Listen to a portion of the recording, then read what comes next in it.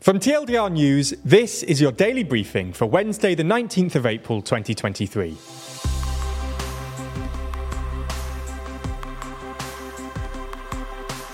Good afternoon. In today's Spotlight story, we run through the settlement between Dominion and Fox News.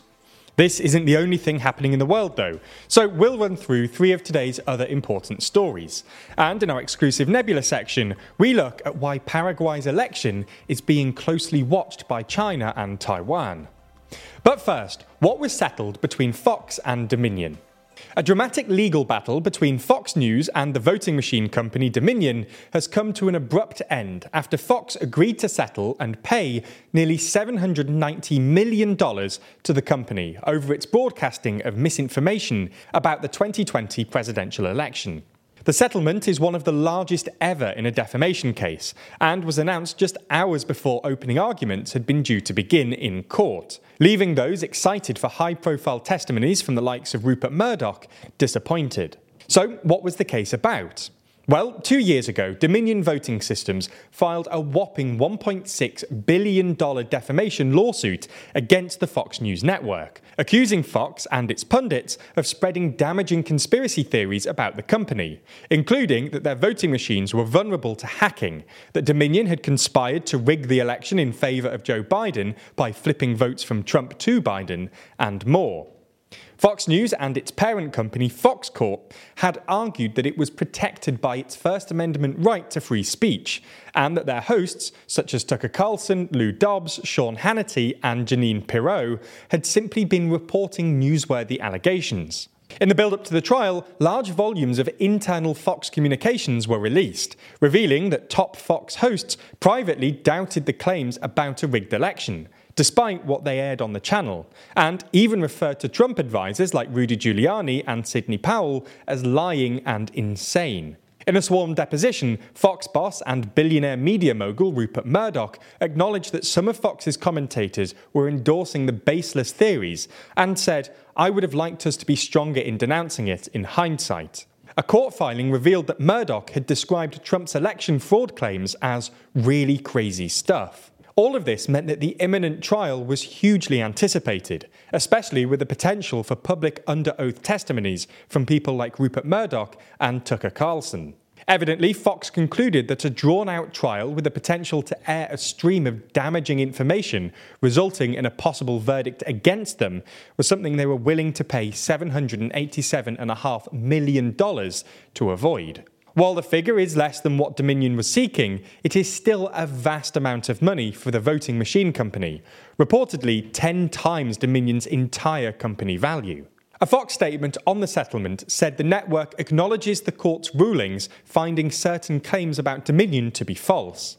A Dominion lawyer said lies have consequences, adding that for 2 years a torrent of lies swept Dominion and election officials across America into an alternative universe of conspiracy theories, causing grievous harm to Dominion and the country. Fox is still facing a $2.7 billion defamation lawsuit from another voting system company, Smartmatic, whose attorney says Dominion's litigation exposed some of the misconduct and damage caused by Fox's disinformation campaign.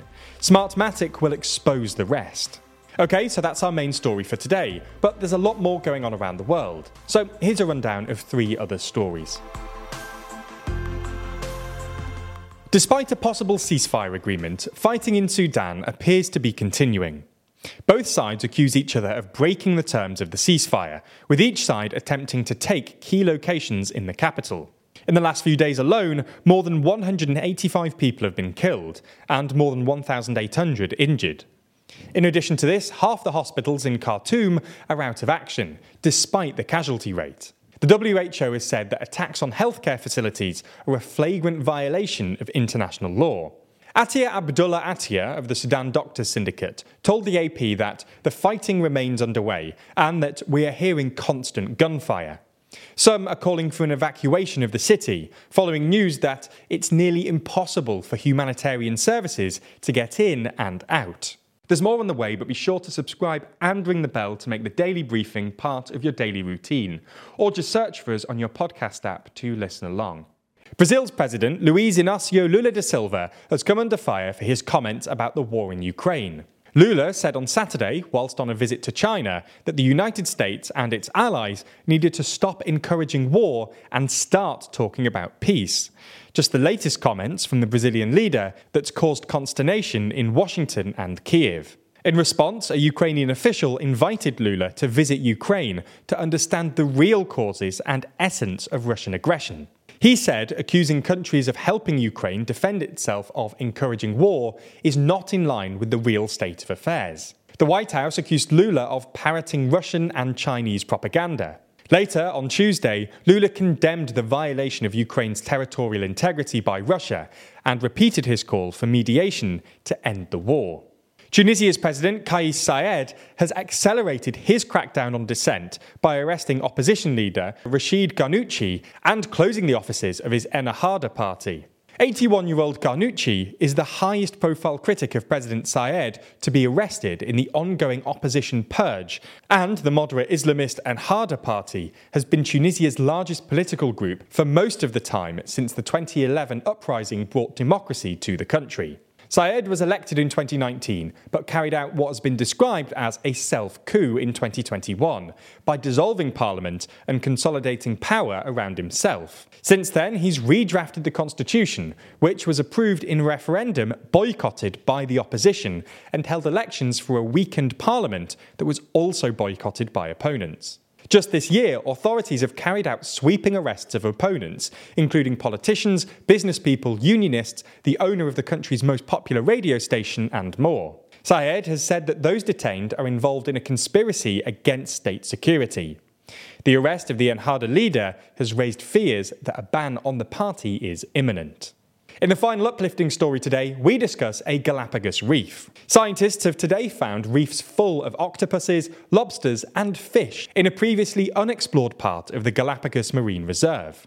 This is good news, as it's raised hopes that healthy reefs can still survive and thrive despite coral being in crisis, due to record-breaking sea surface temperatures and ocean acidification. Jose Antonio Davalos, the Environment Minister for Ecuador, which owns the Galapagos, said that the discovery reaffirms our determination to establish new marine protection areas in Ecuador and to continue promoting the creation of a regional marine protected area in the eastern tropical Pacific.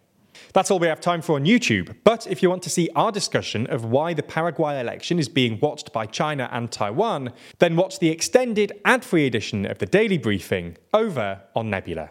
That's the streaming service we're building with a bunch of our creator friends, many of whom you're likely to be already watching. That means that by signing up, you not only get an extended ad-free daily briefing every single day, you also get to watch exclusive and ad-free videos from the best educational creators on YouTube. That's things like Real Life Law's incredible Modern Conflicts, which breaks down contemporary disputes around the world, Neo's Underexposure, which beautifully dives into complex and shadowy topics you've always wanted to know more about, or Extremities from Wendover Productions, which uncovers some of the world's most remote places. All of these are only available on Nebula, just like our extended daily briefings and a whole bunch of other exclusive TLDR content which never comes to YouTube. If you want to sign up, use the link in the description so that they know you came through us. That helps us out a whole lot,